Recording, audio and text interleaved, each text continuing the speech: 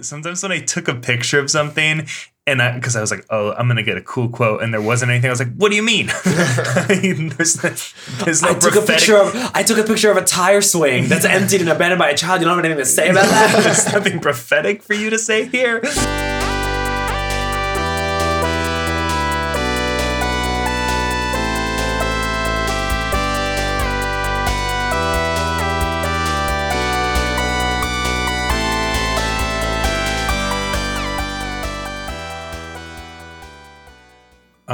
It's been a while, I think, right? When was the last? It hasn't been as long as it has been in the past between recordings, but it feels like we've been very busy. A lot has changed. Yeah. We actually, we don't like each other anymore, but we are contractually obligated to finish the season. A lot has changed. Last time we recorded, I was not tired. Now I'm tired. If you're listening to us, we're all hungover? I'm not hungover. I'm just not exhausted. Are you hungover a little? No, I guess I don't drink that often, so I'm not really certain if this is hungover or just tired. You're still drunk, Jimmy. Yeah. I had to go to the doctor for my liver. I don't get hungover anymore. I just get ill. Jack threw a rager last night. Jack threw a rager. It was definitely not a rager, but he threw lampshades on the head. Totally. Like the address for this party was. I forgot about the culture of lampshades on the head. What is that? Does that just come from like Animal House or something? Like maybe. Must be. I also weirdly associate that with like office parties, like crazy office parties. Right. Like the office Christmas party where like, the secretary to the financial affairs gets two turns. Yeah. We're all like running around with our nice button-down shirts pulled out of our pants, like tucked out and all that. Wolf of Wall Street. Yeah. I can think of a single party that was like that I went to, and it was like a minor version of it because I was, I guess, underage, if you will. I thought you meant like it was a small version of it, not a minor version. I actually unintentional. Both minor. Like it. I probably thought it felt like crazy or whatever. I've never been to like what's that movie?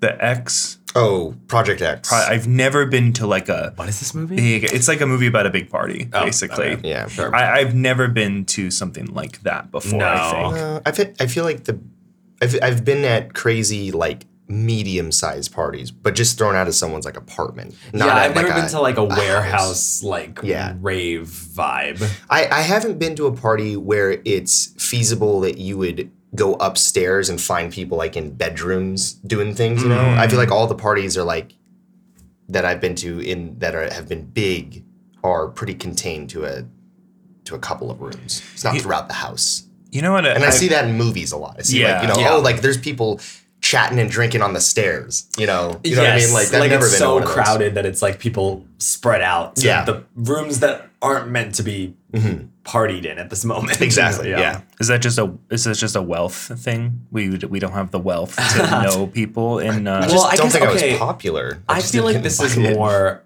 I wonder how much this is influenced just by movies. Like this is what movie production designers and second ADs who stage background actors think a party looks like. You know, it's like that probably has something to do with it. Just looks visually cool to have a bunch of people. Like you guys have seen Easy A, right? A long time ago. There's like this moment from it that is so bewildering always where they Emma Stone's character comes in and she's like trying to fake that she's like gonna hook up with this guy. And she asks the host, like, where's a room that we can go to, like, to have sex? And it's like, heavily implied that that's what she's asking for. And the host says, you can use my room.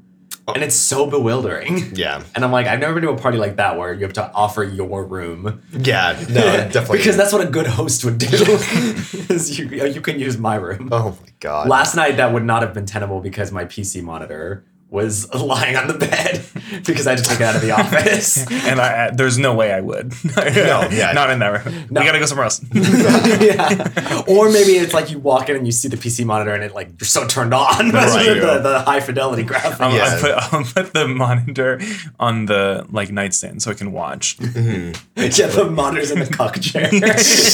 Watching. I feel like it's either that or it's like you're on the bed with whoever you're having sex with, and then it's like you keep trying to bring the monitor into it, and it's like I'm thinking of this. I'm a film major, so I think of the camera, but like it's like it keeps coming into the frame, and the person you're with is like, what? No, like starts pushing it away, and you're like, no, oh sorry, I didn't mean to push you. Oh, I thought you were cool. Yeah, like I know I don't want to make you uncomfortable. Oh, okay, and then you start making out again or whatever, and then comes back and start bringing it in. It's like I said no. Like, oh my god.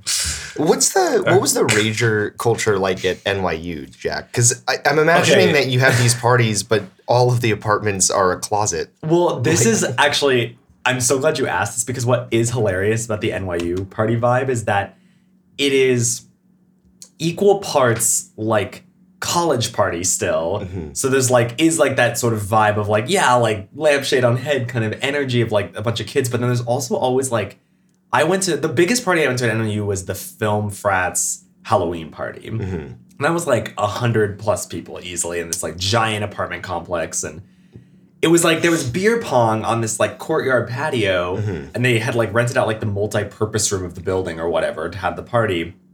But despite the trappings of a college party with beer pong or whatever, it was mostly film bros having Negronis and talking about movies, and there was a little cocaine, that's the hardest I've ever gone in my life, and this is how lame I am, is that I was at an NYU party and offered a line of cocaine and went, this is probably the best time to try it, and then I went, this is a bad idea, backed away, because my mom had done cocaine in the 80s, and she was I think I borrow a lot of the same addictive qualities that my mom has, and she's she used to be heavy smoker, quit when she got pregnant with me and my sister.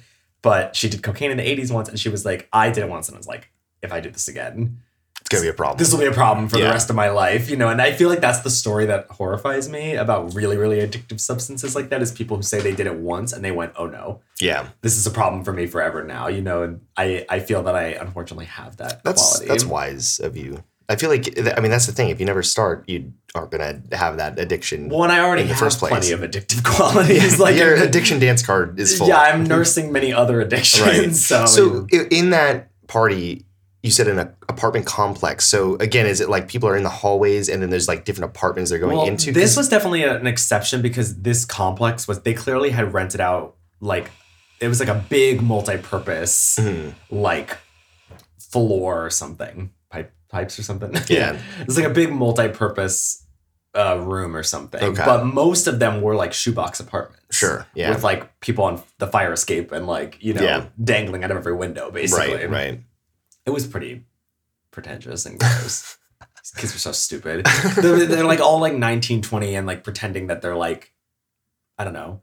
They're in a Wes Anderson movie or something. Yeah, they're all holding unlit cigarettes. They all have cigarettes. There's a huge smoking culture at NYU. Literally, I remember I had my sophomore year, we had a this one class it was Monday. It was all day. It was you'd be from 10 to 1, have a lunch break, and then 2 to 6. Mm-hmm. And literally on lunch, it would be everyone go get lunch and then smoke. Literally all go outside and smoke.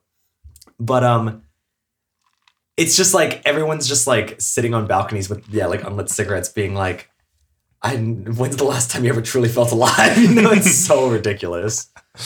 Oh man. Yeah, I feel most of the ragers that I've been to have been they're so chaotic that you really can only enjoy it if you are also trashed. They're not fun to go and chat with someone or hang out or whatever. I was going to say, I feel sometimes the bigger a party is, the less likely I am to drink.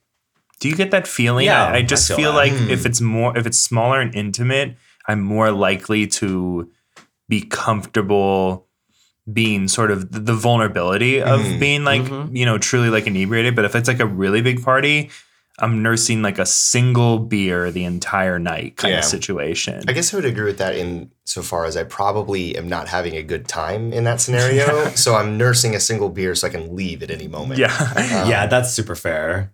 The bigger a party gets, the more it's you're thinking about the escape route. I think, Yeah. This is gonna sound lame. It's okay. Is that fine? Yeah. I mean, it is a video game podcast. I'm trying to imagine everyone. But I guess also the people that are listening to us, our babies, if you will. Yeah, that's true. babies. Yeah. They're like, I mean, I'm guessing they're not huge partiers themselves. No. If you're listening to, if you're spending, upwards of an hour and a half with us, Yeah. learning about this You are very not- niche I have video news game for you. you're Yeah. not probably partying. The only party that you're in is a Fortnite Squad of 4 party. Hell yeah. Devastating. I'm always trashed the entire time I'm doing that. The spectrum of how much I'm drinking versus how much I'm not drinking is big rager, barely drinking at all. Fortnite on a Thursday.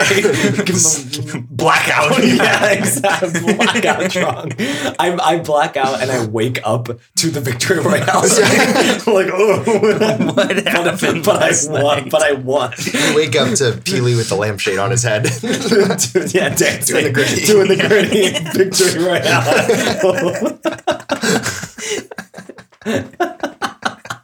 The idea of being blackout drunk and winning one day is so funny. It's the only way to because me. you just have to let go of your know. stressors. And We gotta get back. I would love to I play would Fortnite love again. to. we were gonna play 3 weeks ago, Yeah, something and like that. my Fortnite kept crashing. Yeah, It was so Robert annoying. mentioned this. I have since re-downloaded it. I haven't tried again, so hopefully that fixes Yeah, it. But we gotta try that again. Anyway, I'm you done were with gonna say that. something about how Lame. not cool you are. yeah, No. I was saying that this conversation may come across as uncool or like out of touch. Maybe is like Yeah. the word that I'm looking for. But I don't mind that at all. no, I think that big raging parties are kind of lame. Honestly, I think So, everyone could pretty much agree on that. Yeah. So I if think for it's anyone who's a- gonna judge us, saying like, well, like you haven't really partied, Unless we're talking like money behind it. Like I'm thinking some big like Yeah. crazy like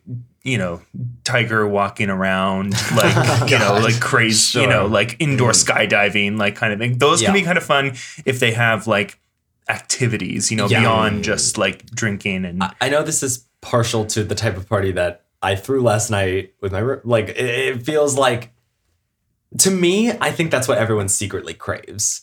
Everyone secretly wants a party that's like mid-sized Yeah. with like food, drink, some activities, Yep. talking and hanging out. You Yeah. know, like that's what I think everybody deeply wants. But there's like this culture that perpetuates this idea that you should want to go to like an EDM right. festival Yeah. style party. Well, I wonder if that stems from not wanting to have any like awkward moments where you're like, oh, if I've just got the music blasting and 100 people here, there's never gonna be a moment where everyone stops talking for a second. Say the quiet part loud. Like, yes, that is what I drugs think it also is. play Yeah. into those big ones, right? Like if you're not Sure. into drugs, like then that's going to be boring to you. I think probably. it completely is about drowning out the inner demons, you know, like, and which is fine because again, we all have vices that we do that with, you know, to like drown out the intrusive thoughts. But it's like, I don't like when people pretend like that's not what you're doing, that it's Sure. like what you're doing when I go out to a big rager or like whatever. It's like, oh no, it's because I'm like so cool and aloof about it. Or it's like, no, it's like, just say what it is. It's like, you want to go out and get trashed and not think, like, you know, Yeah. Which is not- fine. Which is fine. It's not a big deal at all. It's like, that's what we all have our ways of doing that. Sure. Every party can't be a party for the end of the world. Yeah, exactly. Completely. But you know what is party an for the event end for of the the end of world. the world. Yeah. It's the game we're here to talk about today. You really were like, You know, I really threading that needle. I really got it. Welcome to the Let's Game podcast. I'm Lad Robert, I'm Lad Jack. I'm Legend. and we are here today to talk about the first game And for a of very special episode. very A special very episode. spooky a episode. very well, yeah. I'm we like, just had a Halloween party last night. I'm like, It's look, spooky. I'm looking Well, at the calendar. I'm like, can I get this out before October's starts? over? Yeah, Well, I also can. I definitely can. Great. So that this is a very scary very episode. special, very spooky episode. We all have flashlights under our faces. Yeah, it's near Halloween. This game has sort of an autumnal vibe. Definitely to autumnal, me. not spooky per Not se. spooky, but a little autumnal. And it's also the first game of season 4. Welcome to season 4. Welcome to season 4, officially kicking it off Kicking with off season with a season. season. Well, Exactly. there you go. Yeah. You we're just here went ahead and said today. it. We're here today to talk about a game called Season, A Letter to the Future. Yes. And I guess just to jump in, Jack, I believe you have something prepared. Yes, you believe correctly. So if you don't know what this game is, Season, A Letter to the Future is a 2023 adventure game developed and published by Scavenger Studio. The player controls a young woman from a small village documenting the world as it comes to an end. The game was released in January 2023 for the PlayStation 4, PlayStation 5, and Windows. I played on PC. I played on PS5. You both played on PS5? PlayStation. Which because you said that they encouraged you to put a controller into your PC, right? So I had loaded I think the haptic feedback was really good for this game. Yeah. Yeah. It felt appropriate on home console. It felt, I don't know how much I benefited from it on the controller. Like I definitely felt that like haptics, or at least the adaptive like triggers on it. But I felt like the reason that they probably suggest a controller is that I probably should have played this game lounged on my couch, like laying down versus like upright, like on a computer. So that made it a little bit better. But yeah, anyway, so I played on PC, and then Jack and Jimmy played on PS5. But I think essentially the same experience. It's not super, super different. I think, just ultimately it's like with the controller, because there's some interesting haptic feedback stuff that I think they did. I think honestly it was pretty good for considering the size of the studio in the game, like pretty good stuff. Totally. Yeah. Anyways, well, let's go around and give our quick ratings and reviews. Actually try and be quick about this. I realize that with most of the time, I always say, "Oh yeah, let me wrap this up," and then 7 to 9 minutes later, quick blurb, few sentences. We'll go into it. Who's first? Am I first? Either one of you guys. I'll go first. I'll go first. So this was really fun. I had a really good time playing this game. It was definitely fell closer into that category of like interactive art versus video game, but I think carried enough to justify it being a game, where like the last game we played, actually, Stray Gods, I feel like is the opposite, where it really didn't justify being a game. This I felt like did. The aesthetics were really, really cool. It was pure like vibes. The game was enough to like, obviously there's no like challenge involved within, like it's pretty like straightforward, but it gave you enough to like take what you want out of it, like I could explore the area and get all the little tidbits and like, poetic, like sort of, monologues from the protagonist there and get what I wanted, or I could just kind of like, vibe around a little bit and finish it. Love the music. The story was simple enough, but I actually thought impactful. And the more I think about it, I was like, oh, that was like really nice. Like I remember feeling like, very emotional with it. I don't think it's like perfect. Obviously, I think there's, just the lack of a gameplay makes the ceiling a little bit lower for something like this. I was looking at the LAD language, which you can find on our Instagram if you want to know like how we rate the games. There's a comment in my rating, which I'll just say is I'm giving this a 4 LADs for Season that mentions something about I would replay this. I don't think I would go back to this game again. I don't know if it really enticed me enough or has enough in there that I think I would get anything from like a replay, but I really enjoyed it. I don't have much bad to say about it. It just kind of has like a lower ceiling for me, which is why it's a 4 instead of anything else. But I had a great time. 4 LADs. Amazing. I definitely agree with a lot of what you said, Robert. I'll come out and say I am also at a 4 out of 5. But definitely a 4 leaning 4.5. Oh my god. We're back. Season 4. Season 4 we're leaning. I'm a 4 leaning 4.5. I really, really liked this game. This game left a very positive impression on me. I think it was very emotional and very contemplative. I love the whole idea of, it's the end of the world. Like, what are you collecting? What are you going to bring with you, into this new world or this next chapter? I was really interested with the world building and the history of this world that the game takes place in, and how there's like different eras that are Unlike, our world where there are eras that kind of bleed into the next, this one is like eras that are very separated and isolated from one another, with the exception of a few things that people take with them into it. But I don't know. I just thought it was a very interesting world. I think the best thing I can say about this game, it being an indie game, and we've played a few of those now over the last little bit, I think of a game, for me, at least, like Tunic, and I think of a game that you just mentioned, Stray Gods, that a lot of what I've had to say about those games are like, I appreciate what they're trying to do. Mm-hmm. Like I really, despite my overall feelings, like I like that this exists and I like that they went for it, but they didn't quite land the plane. I think that Season is a game that mostly lands its tricks. And it mostly successfully, accomplishes what it wanted to accomplish. I think that the gameplay was very fun. I think that's actually where my one critique comes in, is that there were a few, I would say, like set piece gameplay elements that were so much fun, so engaging, really took this idea of like recording things to bring into the next era and like really played with it. They were so fun that I wish there was a few more. They were a little few and far between for me.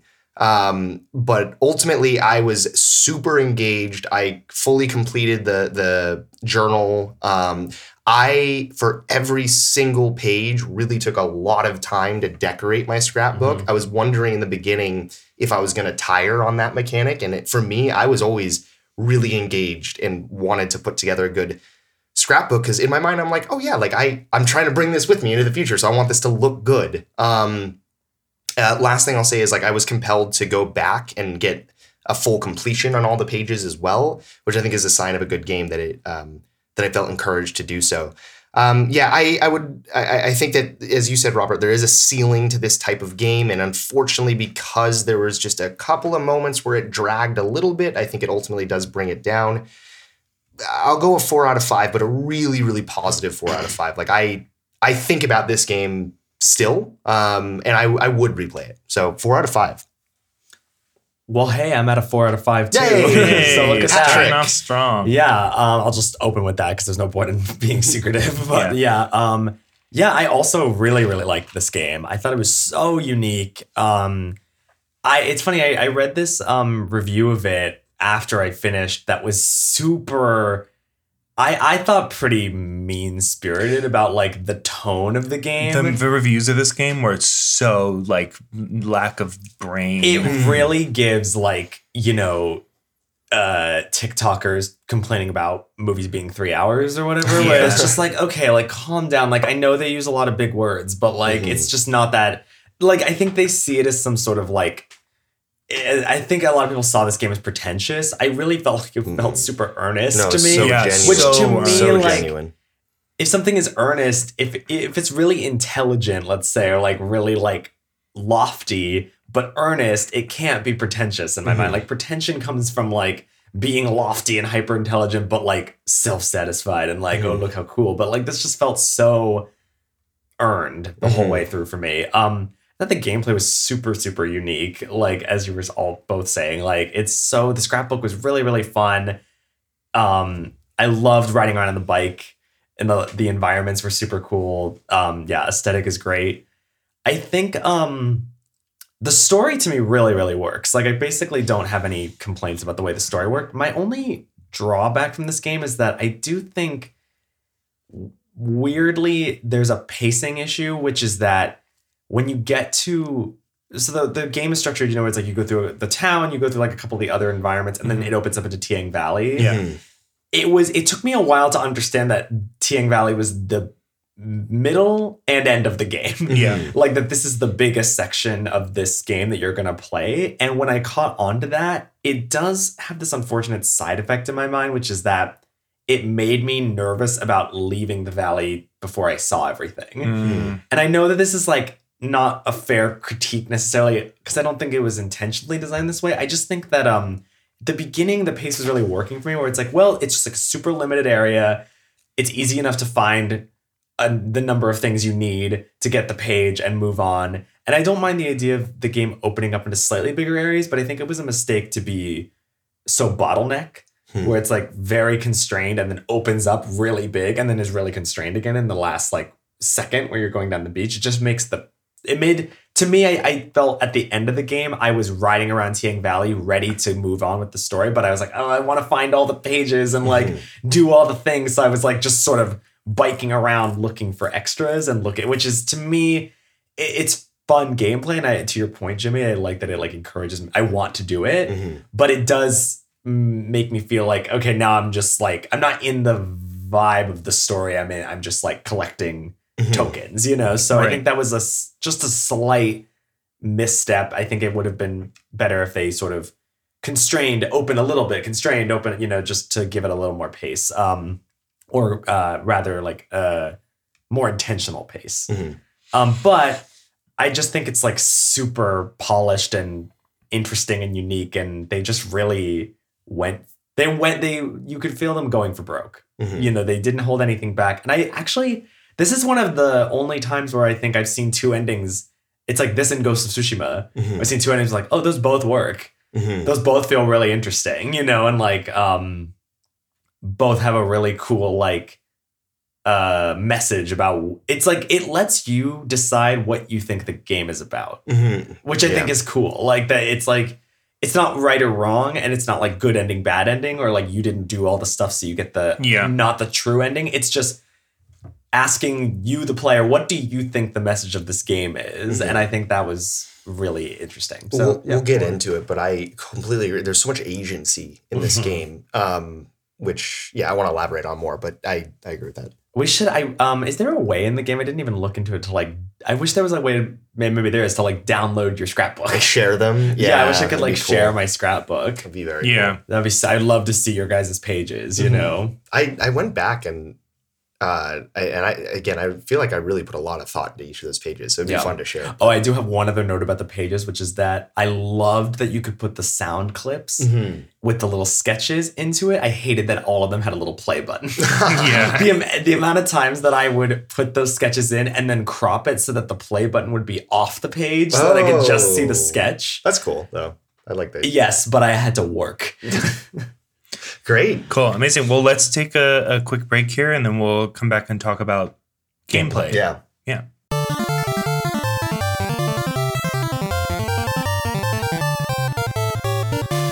Welcome back. Hello. You keep doing that. You keep coming in with welcome back. Hello. Hi. What's up? What's up, season fans? hey there, babies. I feel like the What's Up season fans. It's like those TikTokers who like they hold the iPhone mic up to their mouth. You know, totally. They're just like swallowing the mic, basically. I do feel like it's important to reestablish that our fans are called babies. Yes, just because we've only done this. 3? Once, maybe like we've said it out loud once and then have referenced it a couple times. But if you're new here, you're a baby. Welcome, you're baby. A baby. You're a sweet baby. You're a baby. Baby, do you want food? Our fans are babies and they want food. Yeah. I think we should ask the babies if they want food. With their dads. Yeah, we're 3 dads. Take care of all these babies. Sometimes the family is 3 dads and 1 million babies.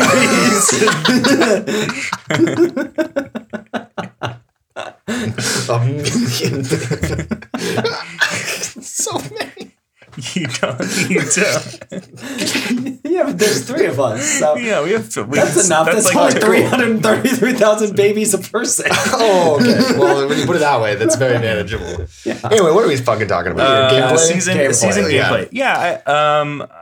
I'll go first. Yeah, great. Yeah, I mean, I thought it was unique. I thought, again, it's like kind of, you take what you want out of it. If you want to, walk around and do some extra sound recording or photography, you totally can. I found myself like really enjoying, because I played with headphones, which is, I think, is a requirement of this game. Absolutely a requirement to have a good headset.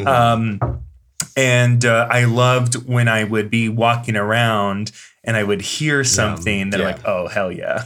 Break out the recorder. And it was great because you get the little vibration when you were on a sound that was going to be something worth recording. Yeah, so it's just a little suggestion of like, yep, you're right. Like take a second, record it, which was great. Yeah.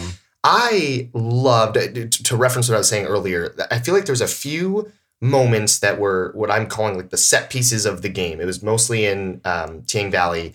And the one that stood out to me the most was the woman and her child moving away from the I home. loved that set piece. And getting to go through the belongings and decide like which of the 3 items she should keep. And then sometimes, I don't think it was with everyone, or maybe it was, but there's a few where then you got to decide between the 2 that were left over, which one you wanted to take. Yeah.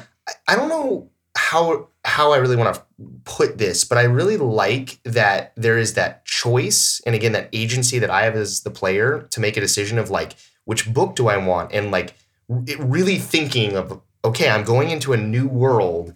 What is going to be most important? Yeah. And it doesn't matter at all for the game. Like it doesn't actually change anything, but I was so invested in those little decisions. And I think that's a huge compliment. I completely agree. I mean, we talked about this with Stray Gods. Like one of the things that I really didn't enjoy about that game is that you kind of feel like you can go through every choice. Yeah. Yeah. And I think that's such a mistake for choice-based games. Like make me pick one. Yeah, and it's finite. Yeah. I love the memories in the beginning where with your mom, where she's making you the pendant and you have to pick the objects in the room. That was so cool. I spent so long with that. I spent like literally an hour going through that room and picking the ones and I wanted. Such a great introduction to the character. You see a little and the sketch world of the dad. too. Like the sort of, I loved I mean, this is more narrative, but just like I loved how that gameplay element introduces like the soft world building elements, you know? Totally. I mean, I agree with everything that you said, Jimmy. I think it was really nice. And what I think ultimately fits the vibe of this game well is there's really like no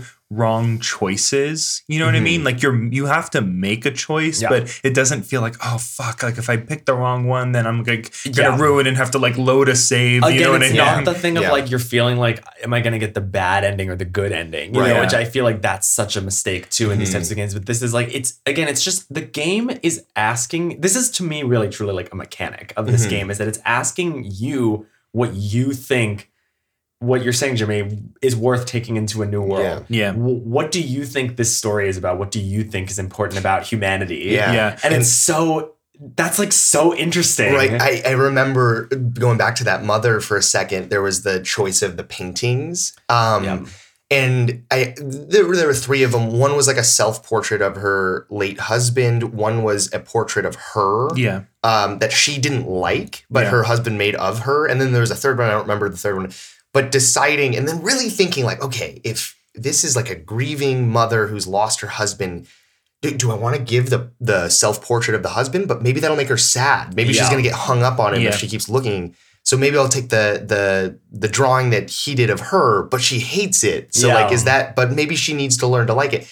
And again, when you make that choice, it's not like, oh, cool, you chose this painting, you get a +6 to your attack now. Or that would be so stupid if this game had like stats. Your bike now has a gun. I felt more invested in those choices that have no gameplay consequence at all than I do in most of these fucking skill tree games. Yeah, well, because it is finite. Oh man, it's so good. Making a choice finite immediately gives it stakes because you're disappearing the other one. You can't access the other one after that. What did you end up picking there?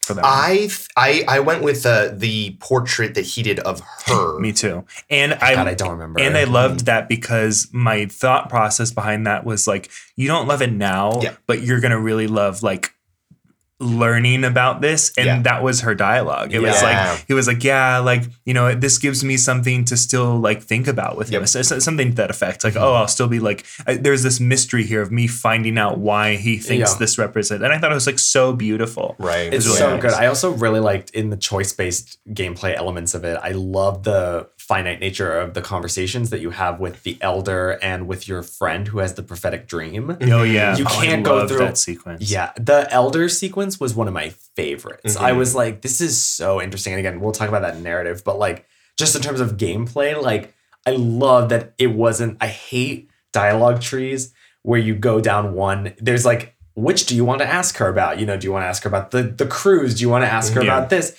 And then you pick one and you go through the whole thing and then it goes back to ask another question. It's well, then who cares? Like, you know, it's like, why even make me pick? Just read them all to me. And we had said it, but, you know, with Stray God, there's like 2 moments in particular where you have a number of items to look at or whatever, and you literally just go through them until you hit the one that progresses the story. Well, with Stray Gods, we talk, and not to just turn this into a Stray Gods bashing podcast, but like we talk about the Stray Gods where it's like you walk into the party and it's like, go talk to 4 of the gods, and then you talk to all 4 of them, and then a secret 5th one pops up. It's like, oh, that's the one you actually need to progress the story. Right. It's like, again, I don't want to do everything, especially because I find that so tedious, you know, and this, I love the conversations. When I found out, I was like, oh, I only get to ask her one, and then cool. And you know, if I want to find out, I have to go through again, you know. Or, well, I felt like every choice that I made, I was building the character that I was creating in the protagonist. Well, and again, it's asking you, what do you find interesting about the Elder's story? Do you want to hear about it? Like, it's really engaging you on what you find fascinating about this story, you know, and I think that's really I also smart. think in going back to the journal a little bit and sort of like, again, like the same kind of idea we're talking about, but I love that there were some sections where there was a very specific thing that you needed to fill the journal with. Like they said, it needs to be like this item, and they gave you like a visual clue or something to what it was. I thought that was such a smart choice. The like, oh, this one is a photo. This is like a sketch of some kind. That you're looking for. So they would give you the ones that you needed to do because it would progress like the story and the world building or whatever, but it made it like easy enough that it didn't feel like a challenge. It was like, okay, this is, but you still had to look for it, right, and figure it out. And then the rest of them was like, okay, what do you want to fill it with to beat it? So there was no wrong choices. Just what do you think is nice? And you could like, you know, just take 4 pictures in a row and like fill it or whatever, like if you wanted to, but you know, if you want to be intentional about it, like you totally can. And that was another one of the great choices that you had to make, because I had several pages where I had to leave things off of the book because I just didn't have space for it, but things that I really liked. And then again, having to think like, all right, what is this book going to tell the future here? Like, which of the sketches of the animals am I going to bring in with me or whatever? This game really, really is engaging. Which is, it's funny that you mentioned you wouldn't replay it, because that's going to be different every single time. Yeah, I just think there's something about it that, I mean, and I don't know, maybe I'll revisit this, that I feel like there's this magic there of like seeing it the first time that I don't know if I would be able to. I think it would capture feel again. Repetitive to play it again, because maybe. it is ultimately asking.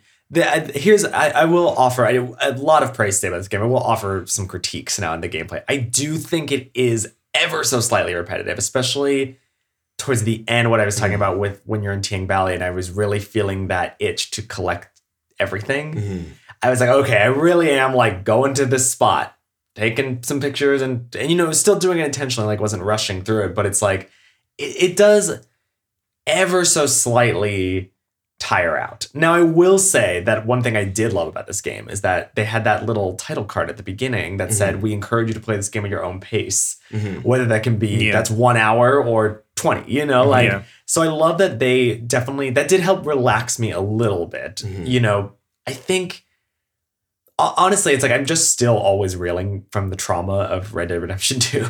I'm just always nervous that I'm doing something wrong and that I'm building up to the bad ending. And I'm like nervous that I'm fucking it up. And that like did put me at ease a little bit, but there was still that fear in Tiang Valley because I thought I had gotten everything. And then I went to the shrine and they were like, they gave, you know, that classic message of like, if you go, actually really liked this game's one where she goes, it's like her, because the character narrates, you know, herself a lot. And I love it. She goes up to the shrine and she goes, I knew once I stepped through the shrine, I would not come back to the valley. Yeah.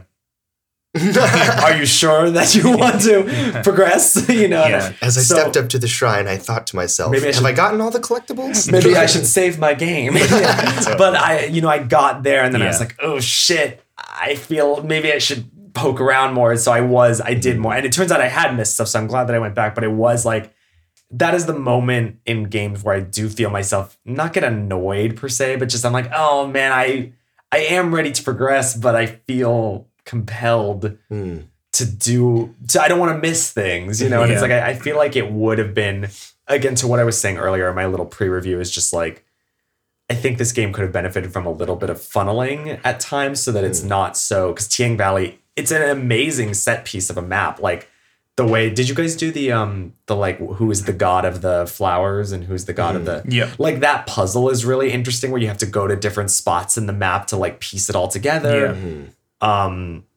So I thought that was super cool. Like it's really well designed. I just think it creates this weird pacing thing where you're expecting the game to be all these tiny enclosed levels and then it opens up so big and stays big for the majority of the game and then shrinks down. I think the reason for that, because I had a similar experience, I snapped out of it kind of quick, but you know, the lead into the game to me made it feel like you're going to explore the world and to figure out what you're bringing to the next place. And so when I got to Tiang Valley, I was like, okay, this is one stop on my journey. I'll probably hit 3 of these places or whatever. But when I was like, oh, this is actually quite a big map, I could tell, you know, and I had a sense that this game wasn't super long. So I figured out pretty quickly. And then with what you're talking about with the repetition, I think, you know, just kind of based on the aesthetic and vibe, I made some sort of assumption that the intention behind this was like leaning like almost therapeutic, you know what I mean? Just sort of this like this game is very much like what are those things called with the sand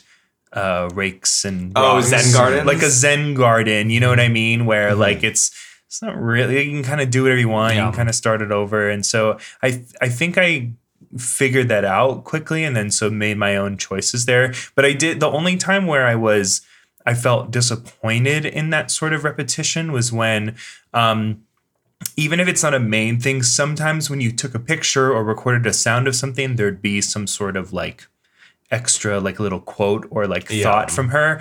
Sometimes when I took a picture of something, and because I was like, oh, I'm going to get a cool quote, and there wasn't anything. I was like, what do you mean? there's no I took a picture of a tire swing that's emptied and abandoned by a child. You don't have anything to say about that? There's nothing prophetic for you to say here. Yeah, I feel that. But I'll offer another minor critique that didn't really bother me. Gameplay wise, was that sometimes the controls, like I got stuck a bunch of times and I had to like reset the game a little bit, or you know, the bike would get a little like locked somewhere. And the bike did get stuck for me a couple times. But like you could call the bike. Yeah, exactly. Reset The bike would get locked, or like I'd get in this weird like POV where I couldn't, like I was locked in this weird perspective that I couldn't like move or whatever, and I had to like reset or whatever. Not a huge deal. I don't feel like it took me out of it, but there was some like clunkiness there. But again, fairly minor. I also loved the camera controls. I thought it was so cute that you could rack focus and like do super shallow depth of field or whatever, and add the little filters. Yeah, this game has a lot of, in terms of gameplay, I think the strongest element of it is honestly the polish, in terms of not necessarily mechanical polish, to your point about like glitching, but just stupid shit like you can press L to ring the bell on the bike. Like I just love shit like that it's like, it's probably not super complicated to program, but it's just like, I love that they thought of it and we're like, we're going to do it, you know? They know what matters. Like they put their effort into things that are important for the game.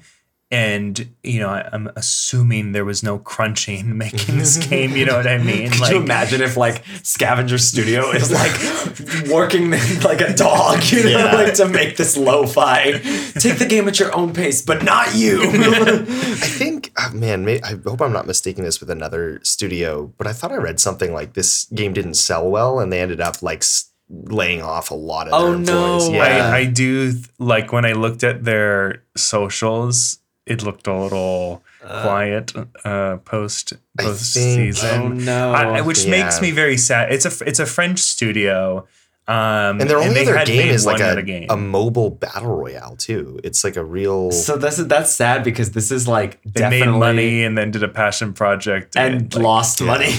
Was this I kind of remember this was a highlight on a. It was on a PlayStation, on a showcase or like a state of play or something like that. It was like it was their big set, like their big closer on their indie showcase. Yeah, that's their website seems to be.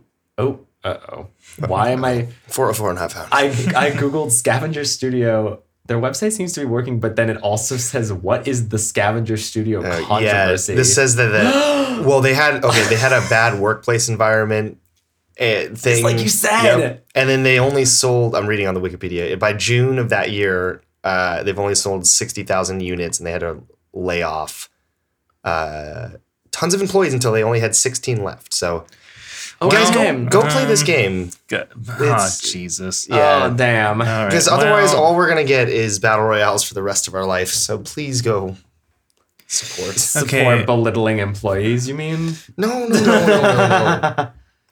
Well, that's terrible as always that, the game industry is what it is here. Oh, this is really bad.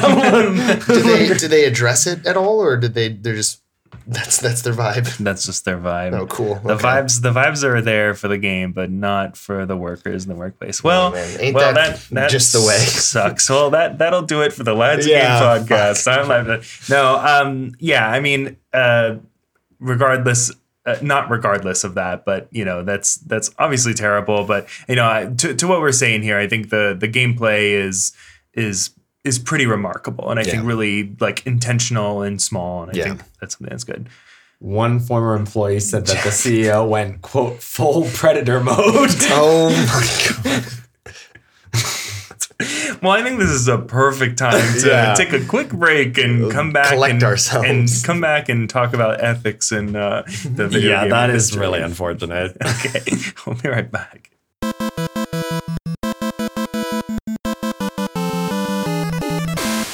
Welcome back. Did everyone have time to reflect? Yeah, I would actually like to issue industry? a complaint against Lad Robert at the Lads. He's belittled me. That's true. We have no HR. We have no HR. Who can we talk to? We're just a family here. Yeah, so we're all a family. Yeah, I think. family. Yeah. We don't want to bring outside parties to mess that family vibe up. We were just saying off mic that like if we're not gonna talk about games that have a history of a problematic workplace studio, we're kind of out of luck with different. Listen, blanket statement here. Obviously, it's like the world is a really fucked up place, and there's a lot in art and everything. There's just so many fucking problems like this, and it's so bad. And but yeah, it's unfortunately so prevalent all the time, and it just pops up everywhere. It's insane. Like you can't avoid it. Well, let's talk about the wonderful narrative that these employees crafted under immense pressure. Apparently under the gun. I thought it was, kind of going off of what you were saying in your intro, Jack. I read a lot of reviews similar to what you were saying that made it seem like this game was like pretentious, in the way. It's so shocking to me. But I think I could see that, except that I think it's so obvious that this game is intended to be like poetry, basically, which is gonna feel prosy and like a little, constantly metaphorical. I mean, almost to like a laughable extent at some points, but like this is the style of the dialogue. Like obviously no one thinks that this is a realistic way for people to speak or whatever. Like it was such an intentional choice that I found great. She's the main character primarily is speaking as if she's like narrating what she's writing in a diary. And I could see her being more like wordy. Yeah. I think also part of the world building of this story is that the people in this world are very cerebral. Like the story starts with this idea that the main character's friend has had this prophetic dream that the current season is going to end and a new season will begin, aka like this sort of cataclysmic event. And everyone takes it at face value. Like that tells you what the world of this story is. It's like, and I think to jump just slightly ahead, like I think the coolest thing about this game's world and the storytelling is the idea of the mind sicknesses.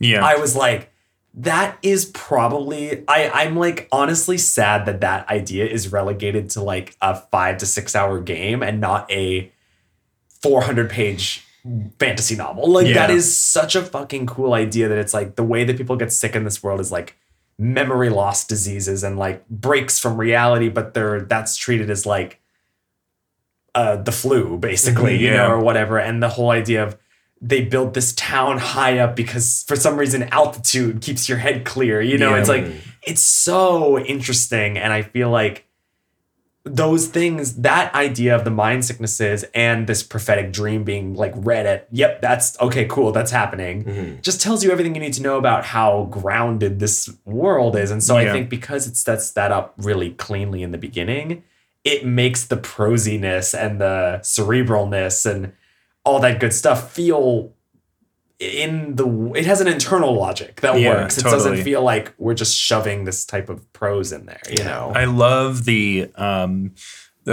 sequence when you go into one of the temples and there's the field of those purple flowers and you're sort of inundated with this, like, you know, everyone's thoughts and conversations or like whatever, like memories and like the idea that the pendant like protects you from essentially like getting sick, right? It's like the idea. I mean, it's so cool. And not, you know, not only that, but there's these kind of, we've talked a lot about it, just like cool vibes, like and kind of fun and like at your own pace. But there's some like darker stuff in there too, all like the soldiers the sleeping soldiers. That's haunting. Yeah. I think in general, not to go back to vibes, but that soldier area is very.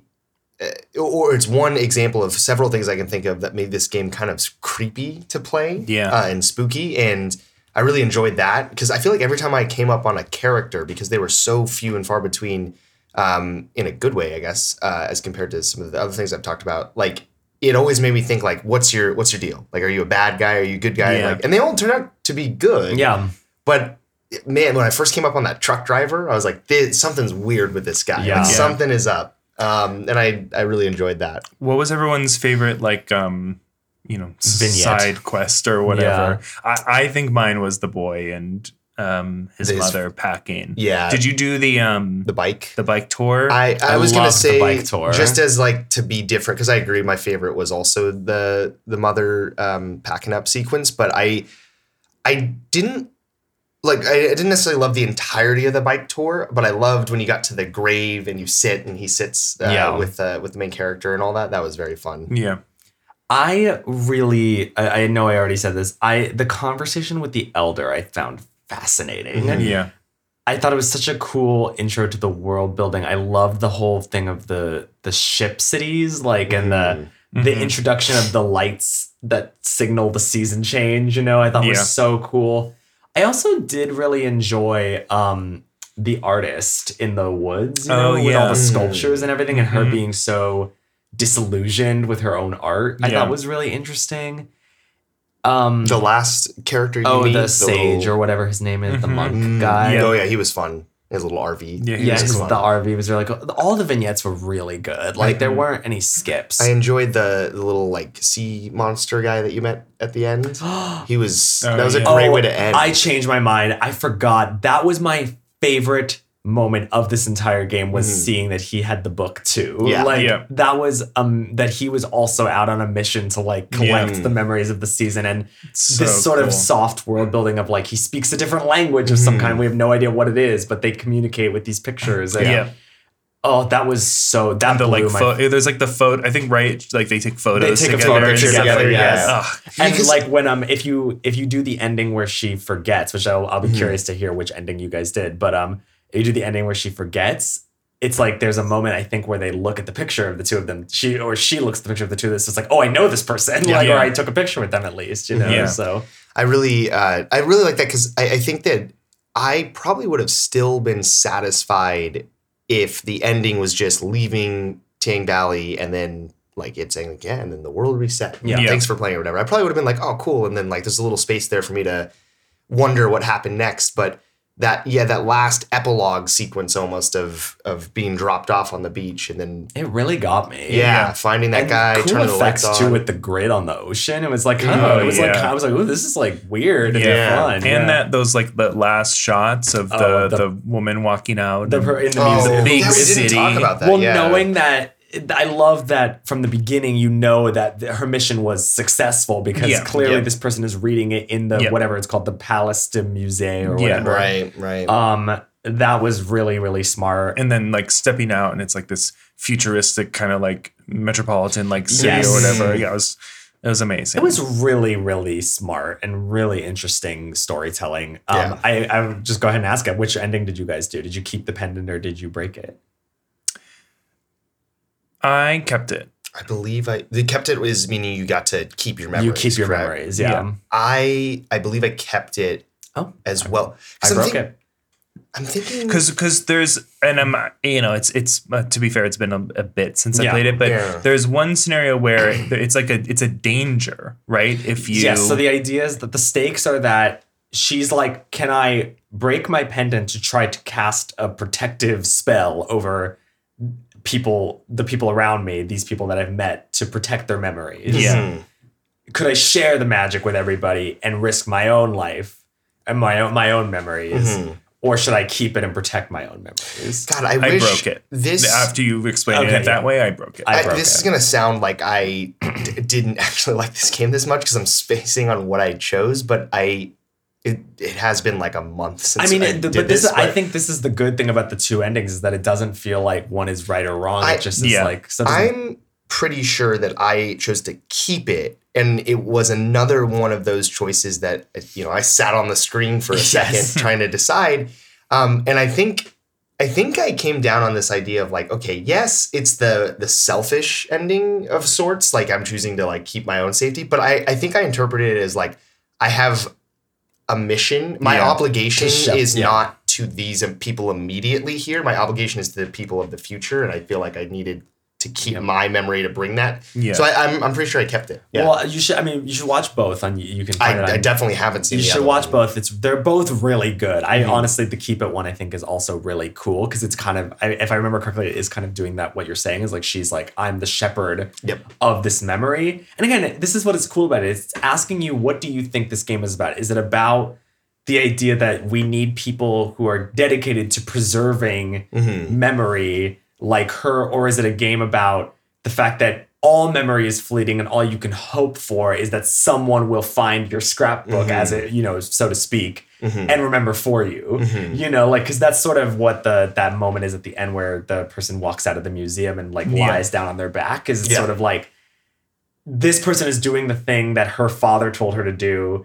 Her father is gone, but she remembers that he told her to do this. And now this person remembers that her father told her. And so it's like, it's like it's all roads lead to Rome kind of, it's all saying memory and preservation is important, but it's just asking for your input on the finesse of how that message is delivered. And I think that's like really smart and interesting. And again, neither one feels right or wrong or bad or good. It's like asking, what do you think? Yeah. And depending on how you played the game, I mean, you don't have like that much agency into her like thoughts, but like depending on how you interpreted the character and the mission throughout the entire time, probably changed a bit as you were going around. Yeah. And, like, it's I start to care for these people, but like, am I caring for them by keeping them alive for, however brief that may be, or am I, protecting them more by bringing their memories or their art or whatever, like that kind of thing. So it's really thoughtful and really interesting and emotional. And I really loved it. I think about this quite often. I will say the one thing I like about the breaking the pendant ending is that there's a cool bit of moment where when the season changes, where she's on the boat and she's on the boat with that guy, and it's like they both like look at each other, and there's in her narration she's like, I don't know who this guy is, and he clearly doesn't know who I am, and like we both are like, how the fuck did we get on this boat together? And I thought that was a really cool moment, this idea of like, because it is played very peacefully, even though it is like kind of scary sounding. This idea of like, oh my God, where am I? How did I get here? Who am I? But it's like, she talks a lot about like, but I felt a trust or whatever with the spell. We're both on this boat together. I don't know. It's like, they look at the photo. They look at the photo. And I think in my ending, right, she shows the photo to him. She shows it to him. Yeah. Saying like, it's cool. Like, don't shoot. Yeah. But it's a really, really cool story. Really interesting idea. Yeah. Again, I'm really the world building I think is so cool. Yeah. A lot of great ideas presented here, both that exist in our world and we can recall from, and like kind of new ideas. It's also a really unique take on the end of the world, because we've seen that so many different times, and generally I feel like it feels like oh no, the world's ending, we gotta like save it or whatever, but that's not like really what this was. Well, I feel like apocalypse is always construed as a device as like big mushroom cloud explosion, you know, it's like, and it's rapture ideology, Ragnarok, that kind of thing. I like that this story's take on apocalypse is like, no, the world's still here. It's just everyone kind of resets. It's not trying to stop the apocalypse from happening. It's an inevitability that is happening. Yeah, it's like, how are you going to handle that? Yeah, which I think is a cool take on Cataclysm. Yeah, I mean, you know, I'm sure we can interpret that as many different things, I'm sure. But yeah, amazing. I mean, I don't really have much to say else. If we want to let's just wrap it up. Okay, cool. We'll be right back. We'll be right back with our final ratings and thoughts.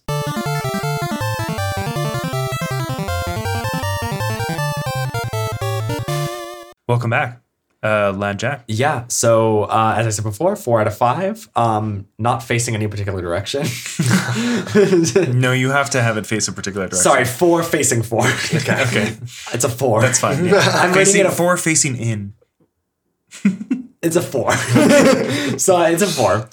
Yeah, I'm really relieved. I feel like I always start the seasons really strong because last season was Celeste and then this season was Season, obviously. It's all downhill from here, baby. It's all downhill for sure. Well, we'll get into it. But our next one. But yeah, I really was so relieved to play against. Like, oh, that was so fun and lovely. And this was also a game, I told you this, Robert, actually, where I was like, I feel like this is a great game for people who aren't big video game people, but might be like curious. I was like, I think Jules would really like this game, honestly. Yeah. Because it's just like scrapbooking. And Shelby would like this game too, actually. Totally, yeah. Like, I feel like it would be, it's just like a really, it's easy, it's accessible, but it's, and you can put as much or as little as you want into it. And it tells a nice little story. You know, it's like a really great way. It's kind of gives Stray to me where it's like, this is such a game that I could hand to anybody with confidence and be like, you'll have fun. Yeah. You know, don't worry about it. And I think that's really refreshing, especially because I just feel like skill ceilings are getting crazy sometimes with games. Like it's not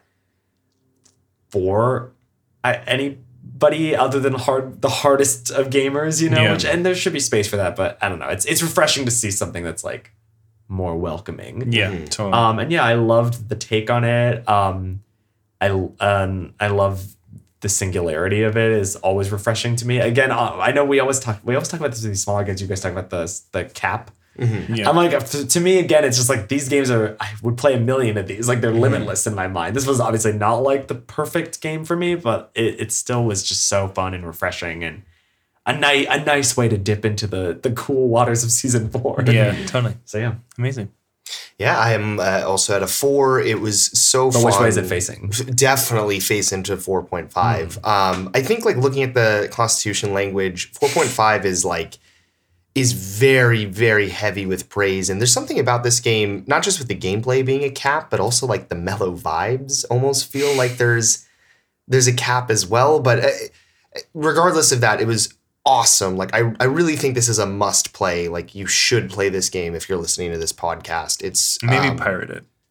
Yeah, exactly. Maybe, perhaps. Well, it doesn't matter because it sounds like the studio is gonna not be around anyway. So sad. But yeah, no. Purely looking at just what the game is, you should play it. Really, again, gives you a lot to think about, which is fun. I feel like, while the gameplay is very simple, like my mind was constantly working itself as I was, contemplating all this. Is it hard for you? Is it really hard? Makes me sweat. But no, it made me think a lot as I went through these decisions. Has a cozy, nostalgic, kinda spooky atmosphere as well. That's very compelling. Just top to bottom, great. As I said, like the best praise I can give is that it's an indie game that lands its tricks 9 out of 10 times, which is nice because a lot of the times indie games don't. And a lot of the times we give indie games like a little like, you tried and we like it, but you didn't do it well. This one really does its stuff well. Season is a 4. Nice. Before you go, Robert, I love what you said. You always do this in the wrap ups where you kind of give it like those, you know how like sports commentators sort of give it like when they're especially like predicting games or whatever, like this is my lock of the week, like this one for sure. It's like I love that you were like, this is my must play. Like I'm giving it Jimmy's patented must play. Stamp. You gotta check out this game coming out of France, guys. They just- Amazing. Yeah. 4 out of 5. You know, I think, well, I was going to say, I think I started the podcast with it leaning down and I think I'm ending it with it leaning up. Potentially, just upon reflection here. So we jumped up a full point, 3.5 to 4.5. Well, it was more like a 3.8 to like a 4.2. So granular. Like Gotcha. Yeah. We should do the tenths of a point for season 4. Yeah, it was. I had a really great time playing it. I think it kind of, especially coming right off of Stray Gods, you know, which I think was in a similar vein, like a smaller game that had somewhat of a unique like mechanic to it. I think this like really like nailed it compared to Stray Gods. So I had a really great time. I was definitely thinking about it a lot, like when we were playing it, and I've continued to think about it afterwards, and I can picture very clear moments in my head. You know, I think that's usually like a sign of a good game to me, where I'm recalling a specific scene or sequence or something like that. And if a game isn't like that, it's, you know, just completely gone. I remember like blurs of it, but this I'm like, oh, I really can picture the photograph or, you know, the sound of it. Well, so you kept the pendant, so that's why you remember. I kept the pendant, yeah. So, yeah, I mean, I echo everything that everyone said. What an amazing start to season 4. This game gets 4 lads for me. Yeah. I think we should start naming our podcast episodes as in, we're reviewing this game, but bashing a game from earlier in the season. Because I feel pro like this con. It really seems like these episodes take on the structure of this game rocks as compared to like this fucking piece of garbage. Yeah. Stray Gods is not, but like it helps make your point of like, oh, what I was saying about this other game, this is what I mean, because here's a good way or a bad way of doing it. Yeah, for sure. Like, Yeah, it's just funny how often it comes up. Yeah, I'd hate to be overly comparative with art, especially when they're so different. But I do think that in this case, like Stray Gods, there's a lot of similarities I can draw between the two. Yeah, absolutely. Anyways, well, wow, what a great start to season 4. I sure hope it doesn't go downhill. Yeah, I'm sure the next game will be amazing. Just as good. Just as good. No notes, and we don't know what that is yet at this moment. But hopefully the Oracle will provide us with some good food. Coming up soon. And we'll regurgitate that food to the babies. That's like a mom bird. That's exactly the Oracle gives us the food that we give to the babies. Yes, indeed.